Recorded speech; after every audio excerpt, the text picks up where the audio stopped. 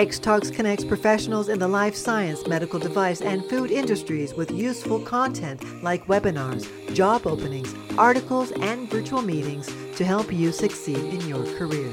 This Life Science Focus podcast brings together some of our editorial staff to share insights into the latest B2B industry news to keep you up to date. This week on the show, we are discussing FDA's comments on COVID-19 boosters, acknowledging third dose immunity improvements, and ALS Association of pressuring the FDA to approve Amylyx drug. Enjoy the show. Hello, everyone, and welcome to the X-Talks Life Science Podcast. I'm Sarah Hand, Editor-in-Chief at xtalks.com, and this week I'm joined by Aisha Rashid, Sydney Perlmutter, and Mira Nabulsi. Thanks for coming today. Aisha, I'll pass it over to you, and you can bring up our first story. Sounds good. Thank you, Sarah. So today I just wanted to talk about sort of all of the activity around and all of the talk around COVID-19 vaccine boosters. So last week I wrote a piece about how the FDA in the U.S. Has been remaining kind of quiet on the issue and, hasn't taken a strong stance on whether or not a third dose should be offered to the general public. So in some countries like France and Israel, third doses have already been begun to be rolled out for the general public. However, the FDA has yet to make a decision on it.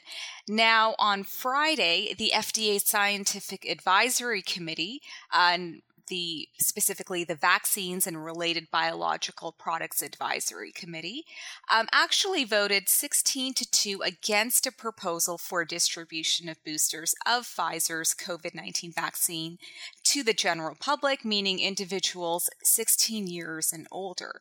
However, at the same time, they did unanimously vote to recommend a third dose for those 65 years and older, as well as other high-risk and vulnerable individuals, such as people with diabetes, obesity, heart disease, and other comorbidities.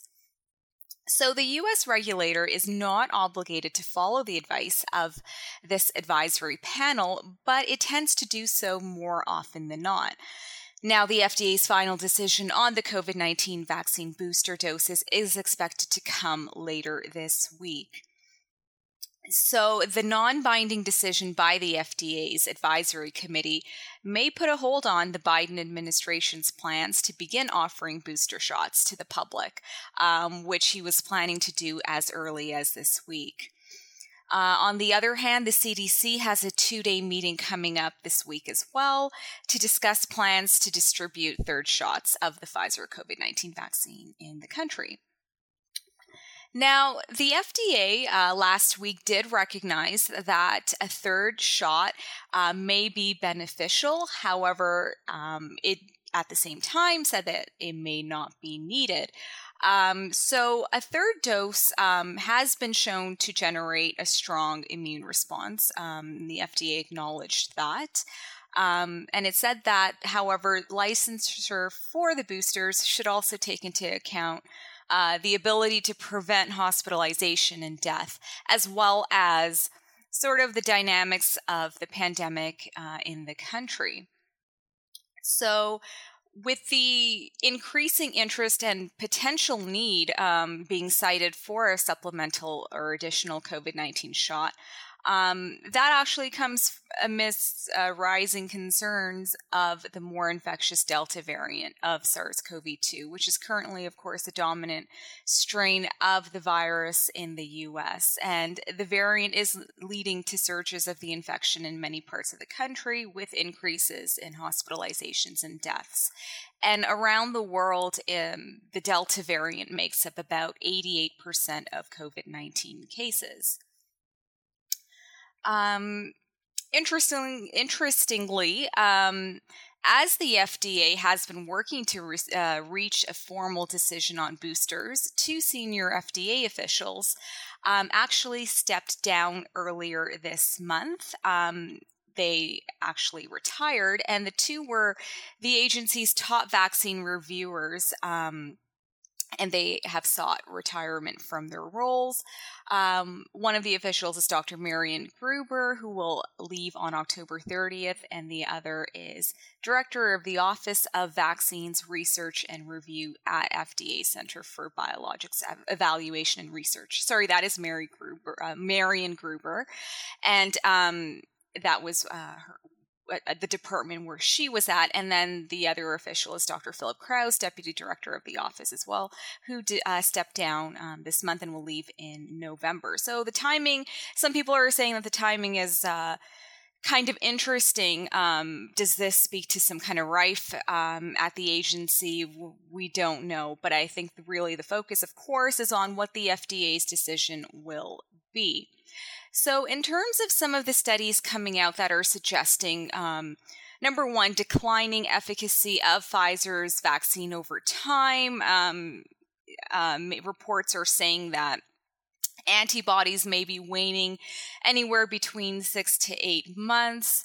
There is also data coming out that protection against in the context, especially of the Delta variant, that protection might be waning between 6 to 8 months and even faster. And so that's why there is a push for handing out third doses of the vaccine. According to some data from Kaiser Permanente in Southern California, they say that the efficacy of the vaccine at preventing infection with Delta dropped from 93% for those vaccinated less than 1 month to 53% for those vaccinated more than 4 months ago. And for other variants, there was about a 30% drop. Again, these things are still being studied, and more data needs to come out to solidify and corroborate all of this information and data coming out. So based on that, Pfizer concluded that there is a public health need for a third dose of its vaccine. Although it had announced this need way back in April, which was seen as kind of premature at the time. Also, in a trial of 300 participants, Pfizer cited data showing that a third dose generated a better immune response than the second dose. It also cited real-world data coming out from Israel's recently implemented booster program that also shows a third dose restores high levels of protection.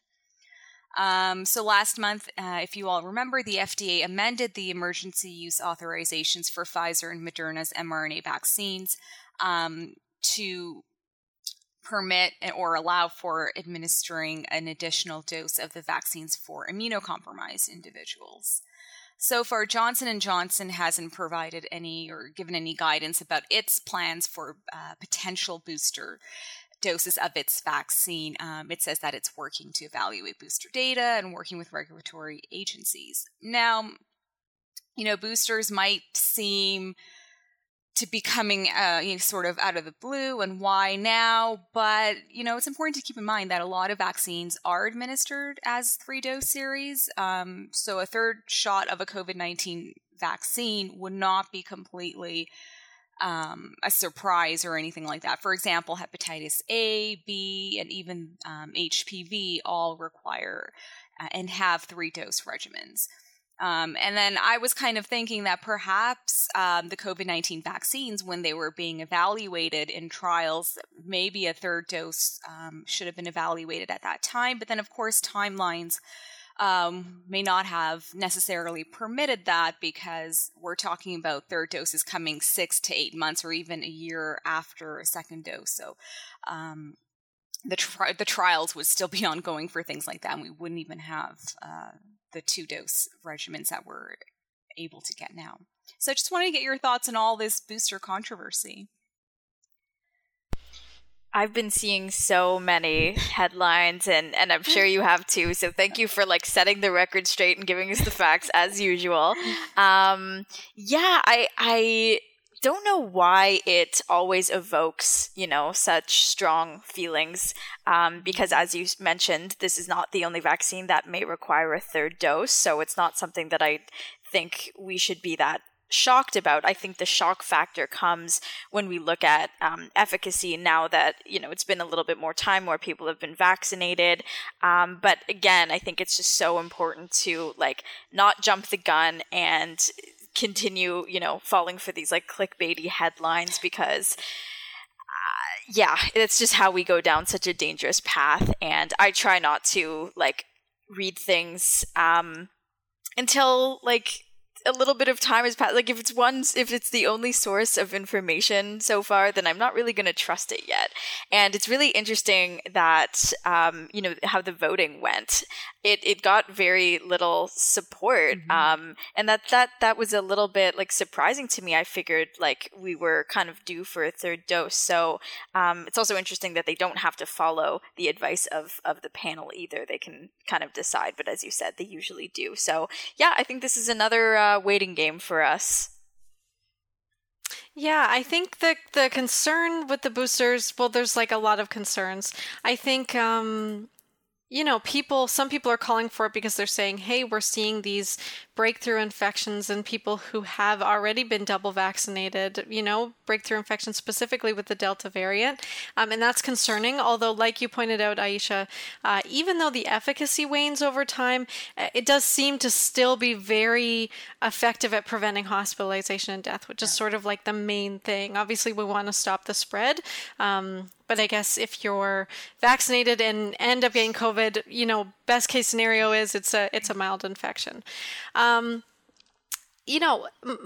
opinion on the booster thing is, I think we're going to need it. And I think from the beginning, they sort of talked about how this might look like an annual, we get our annual flu vaccines, But I think it would be better if, there were a higher proportion of populations getting vaccinated. And I know we've reached, a really high number here in Canada. I think the U.S. is doing okay. I know other countries overseas are doing even better. And I think that would be more protective for, everybody. But obviously everyone's kind of reached, or most countries have reached a bit of a plateau in terms of everyone who was going to get vaccinated has gotten vaccinated. And now it's a matter of, is there a way to convince these people who are maybe on the fence about getting vaccinated to tip one way and get the 2-dose? Or is it a matter of, okay, we need to look into other ways to protect people. And I wanted to bring up that I know President Biden in the U.S. recently released a vaccine mandate requiring, I'm not sure if this has been passed yet, but requiring all businesses in the U.S. with 100 employees or more to require their workers to be vaccinated or to be tested once a week for COVID. So to have that super regular COVID testing. I think that's a really bold move, and I think that's important. I think these world leaders need to be making bold moves now. And he's certainly been a very he's been an advocate for the vaccines, and I think he's been pretty outspoken saying that, vaccinated America is pretty fed up with the people who are deciding not to be vaccinated. I think that's a big thing for a world leader to say, especially comparing him to the, last president. But I wonder, what are your thoughts on, is that going to work? Do you think... Are there some people who are on the fence about getting vaccinated, but they think, well, that sounds better than getting tested once a week? Or do you think you would just get used to the testing? What do you think about putting that in employers', laps to have to sort of mandate that? Yeah, I think at least here in Canada, with them implementing the new rules, COVID vaccine passports and things like that, people that weren't vaccinated are now okay, you know what, I think we have to, because otherwise, our life will be very much restricted to the things that we did before. Yeah. During the pandemic.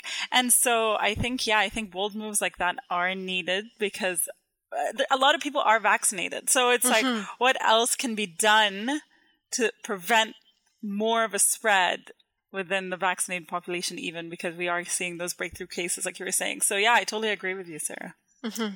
Yeah, I think really there are kind of two camps out there. There are the vaccine hesitant among the people who are still unvaccinated. So you have the vaccine hesitant who may still have questions and, some valid concerns about the vaccines and things like that. Maybe they just need some more information to give them that final push. And then you have the camp that is the anti-vaxxers.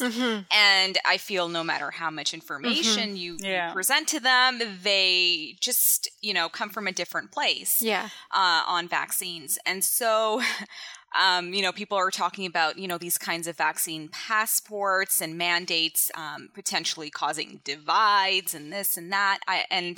I wonder if it'll just, be antagonizing, those kinds of groups and just causing pushback and more conflict. It's needed. I totally agree because, that this is this is an important tool to help us out of the pandemic. And I really wish, people would see that, people who are still unvaccinated and pushing against the vaccines. But I don't know, I'm not sure coercion is always the way. It might just create more animosity, but we'll see what happens with it. Yeah, very interesting to see Joe Biden's plan here, especially given the climate in America around the vaccines. So yeah, definitely. Yeah. And I think that, that idea of equitable access to the vaccine is another thing here, right? And so it seems a little questionable to be saying,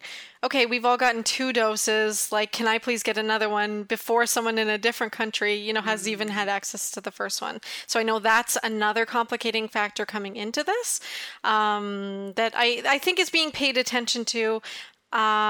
But I don't know exactly how much. You read about some of the supplies being donated to these COVAX facilities, but then on the other hand, you also read about certain clinics in certain areas with a lower vaccine uptake rate, dumping wasted doses, expired doses, which seems like insane to think about. There's areas where people would want that. I mean, it's like similar to, food waste, that idea of like, look at how much food we're throwing out and there are people who don't have any. Like, how does that make any sense? You know what I mean? How do we get these doses to the people who actually want them then?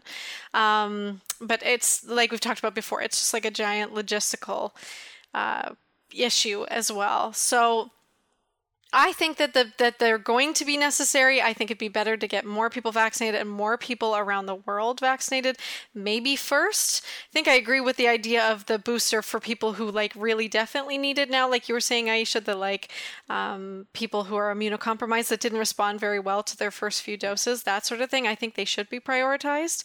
But certainly if the U.S. follows in the footsteps of other countries, I mean, you look at the UK and I think everybody over a certain age is being offered a booster now, regardless of like health status and that sort of thing. Right. And I think it'll only, kind of go from there. So, interesting to see how different governments are kind of like handling this booster question too. Yeah, and with respect to global vaccine equity, the WHO, it's been adamant throughout all of this booster talk, and it still remains strong on its stance about, not having third doses being distributed to the general public at this point, especially given that some countries, still don't have their populations fully vaccinated with the 2 doses. So they're remaining steadfast in their kind of stance that we don't need third doses right now. Let's get everybody else around the world fully vaccinated, and then we'll have those kinds of conversations. And it was very surprising to me. I was talking to somebody in Morocco. They didn't get any Pfizer vaccine doses yet. Wow. I think they just have the Chinese vaccines or something. And I was pretty shocked to hear that. I was like, this is a real issue. So, it'll be interesting to see how things go moving forward. And also interesting, you brought up the UK. I know we're talking about a couple of things here, but I think they decided against vaccine mandates, and I wonder how things are going there with vaccine uptake. It seems like, I don't know the numbers, but, they've had pretty successful campaigns and uptakes, so... I think they have a pretty high level of their population that's vaccinated. Yeah. Although I know, I mean, I have family there, and I know a lot of their like personal protective equipment type stuff, like that's not being required anymore. So you don't need to wear a mask to go into the grocery store. And they've even taken down the like thin plastic like barriers between you and the cashier and stuff. That seems a little premature, I think, to me, but seems like they're just like really trying to get back to normal. But again, it's just, it's so, I think, confusing for everyone to see how different governments are doing this. And in a different time, like pre-internet, when maybe we wouldn't know what was going on all over the world every second of the day, it might have been maybe easier to deal with, honestly. But it's crazy to see, how things are working around the world right now. And, thinking, why aren't we doing that? Or, whoa, I'm glad we're not doing that. I mean, I think there's just a lot of information. Absolutely. So moving on to another piece, some more information and some more controversy potentially here as well. So the ALS Association is pushing for rapid or speedy FDA approval of Amylyx Pharmaceuticals' candidate drug, AMX0035, for the treatment of ALS. Now, this advocacy group, if you remember a few years ago, got pretty well known for the Ice Bucket Challenge that it spearheaded. And that, of course, was a fundraising event or fundraising initiative that garnered international attention a couple of years ago. Now, this time, the advocacy group is backing this drug that they believe will significantly benefit ALS patients. Now, however, the FDA has been a bit hesitant or kind of going back and forth on its approval. So back in April, just like going back to sort of how this story is unfolding, it had actually asked for a placebo-controlled phase 3 study for the drug. And this upset the ALS Association. However, recently the FDA reevaluated things and took back that request. And it has now agreed to only accept phase 2 trial data for evaluating Amylyx's drug application. Now, some see that this kind of backtracking or backpedaling by the FDA could maybe trigger the same type of controversy that Biogen's Aduhelm for Alzheimer's recently became embroiled in after it received a rather quick FDA approval for the treatment of Alzheimer's disease without demonstration of clear clinical benefit of the drug in more severe cases or more severe forms of the disease. So, the idea is, could that approval have set a precedent for future drug approvals, particularly those for diseases with limited treatment options and an unmet need? And we're seeing this right now with ALS. So the ALS Association actually cited the rapid approval of Aduhelm and the flexible regulatory approval process that the FDA took for it. And it's saying, well, this is something that should be extended to this ALS drug as well. Now, the ALS Association has been lobbying the drug for the past year, and that may have contributed to the FDA's sort of change of heart on the clinical data requirement. So the group is asking for its speedy approval and recently submitted a petition of 50,000 signatures in support of its request. The advocacy group also held a meeting in May called the We Can't Wait Action Meeting.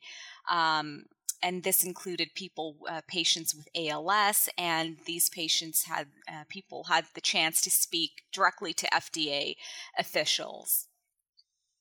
So Amylyx's drug is actually the first in-class investigational drug that is an oral formulation of two compounds, the first investigational drug for this company. And so, again, as I mentioned, the ALS Association brought up the Aduhelm case in a letter it formally sent to the FDA after it had that May meeting with FDA officials and between patients. And so the group said, listen, this is great news for people living with Alzheimer's that and their loved ones, and that, you were able to exert regulatory flexibility to approve Aduhelm.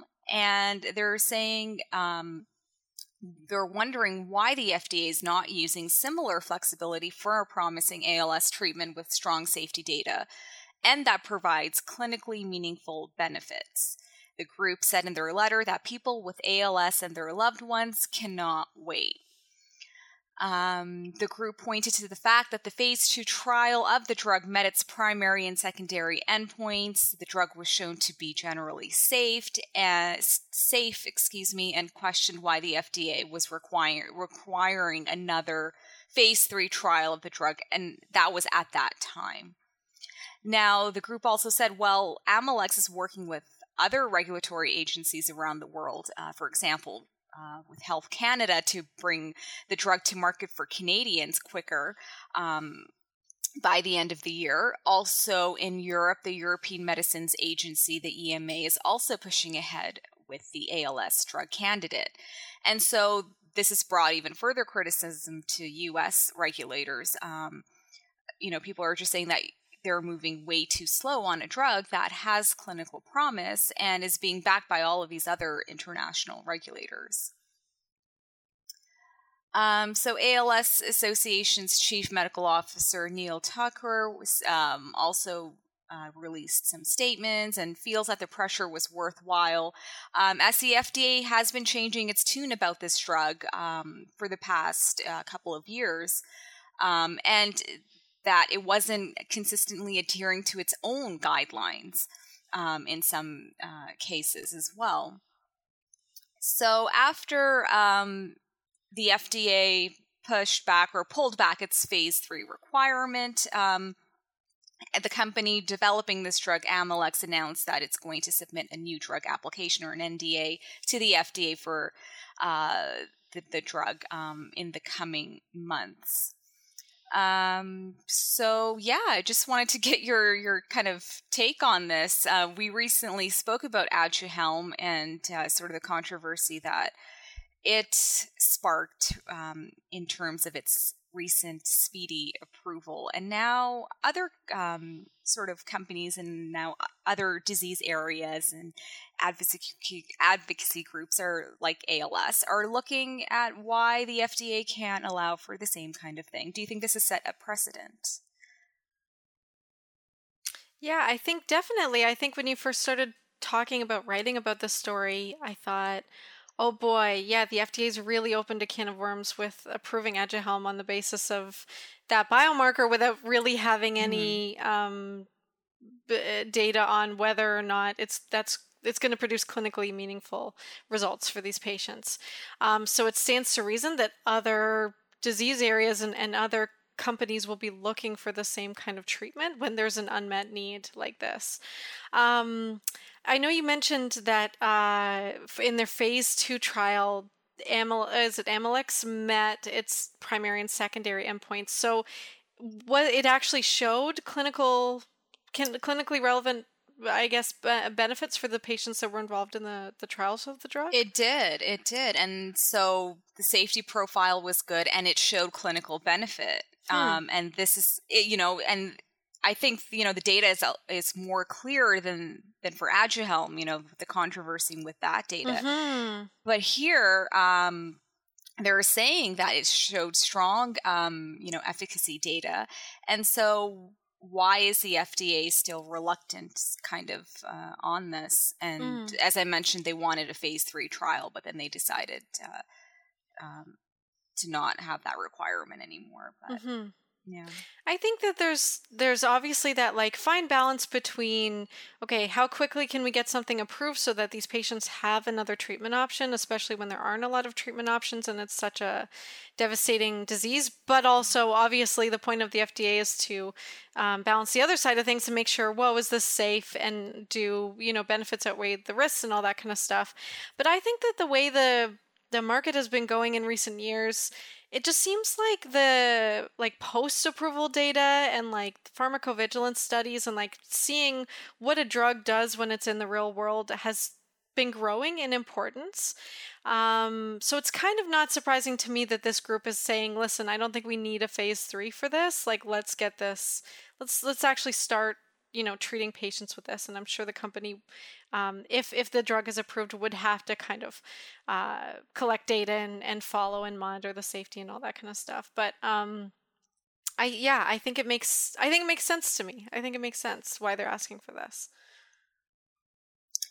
And, it comes to mind the COVID-19 vaccines themselves, right? There's been a lot of criticism in terms of how quickly they received regulatory approval. And we might be seeing more and more of this, that, the idea that drugs typically take 10 years to develop and things like that. I think with development of the COVID-19 vaccines and then things like Aduhelm, and we might be seeing more and more of these speedy approvals, which may not be speedy per se, but maybe we're just cutting out all of that red tape and all of that bureaucracy associated in the regulatory process. I know with the COVID-19 vaccines, not recently, recently in Canada, actually, I think Health Canada approved the application for the brand names for the COVID-19 vaccine. So I think Pfizer is called Comirnaty, and the other vaccines have other brand names. And people were like, oh, well, why now? And well, it's like, you know what? Like, if we had actually followed the regulatory processes, we'd be waiting for the brand names to be approved. And so all of that is part of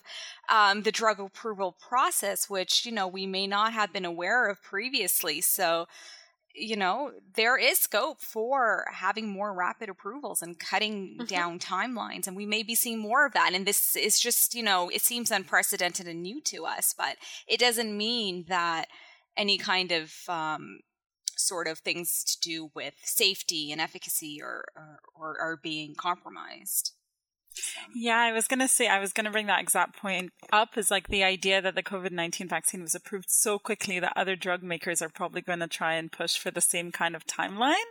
So then the idea of speedy vaccines or speedy drugs being approved is actually not speedy. It's just the normal timeline of things, right? Because there's maybe, I don't know, all the backlog and all the stuff that you have to go through to approve a drug. I think, now that we're seeing these kind of like this ALS breakthrough happen and people are like, oh wait, hold on, this needs more time, right? It's interesting to see how it's being applied to drugs outside of a pandemic kind of scenario. So and we're seeing it so quickly, because I know we've been talking about it, so exactly, right? I think we've been talking about it for a while. Would this set a precedent for other vaccines and drugs, and now we're kind of seeing it and exactly. We've spoken about it a lot in our podcast, actually, about what should drug makers expect, seeing how the COVID vaccine rollout happened or the approval happened. And I think especially with diseases like ALS and Alzheimer's, like there has been, it's there are two, I guess, diseases that for the longest time there hasn't been like a cure. And I think the buildup and like just let's get the show on the road is like stronger than ever now that we know that like it's been done with other like vaccines and medications. I think the push is even stronger now. And I would love to see that. Like this could be an absolute game changer. And like it's great news, I think. And it's amazing to see like an advocacy group really advocating, you know what I mean? Like, and it's quite interesting to see the influence I think they have in lobbying the FDA and saying, listen, we need you to like review this faster. I don't know. I think that's really impressive as well, to like see the power of those groups. Yeah, I agree. When I first came across this story, like I was like, oh wow, this is an advocacy group. And then when I started reading more, I'm like, they're really pushing for this, and they're coming from, we kind of think, oh, well, it's usually the drug companies putting pressure and they just want to, get their drug out. But, here you have people advocating for real patients, and this is, and they're so passionate about this. So it's really great to see that. We'll see what happens, and we'll see what the FDA ultimately decides. Definitely. Well, that's the end of this episode of the X-Talks Life Science Podcast. If you liked today's show, don't forget to rate, review, and subscribe. Thanks, everyone, and see you all next week. Bye. Thanks for listening to the X-Talks Life Science Podcast. If you enjoyed our discussions today, please share the episode with your friends and colleagues, and be sure to subscribe in order to be notified when a new episode is released. To join in on the discussion, you can find X-Talks on social media. Email podcast@xtalks.com or comment on the articles directly. Links are in the show description. Take a moment to join our community at xtalks.com to get access to everything we have to offer, including webinars, job listings, virtual meetings, articles, and more. The views and opinions expressed in the podcast are those of the speakers sharing them. They should not be taken as professional advice and do not necessarily reflect the policy or position Honeycomb Worldwide. For further information, email us at podcast@xtalks.com. Thanks for joining us, and we'll see you next week.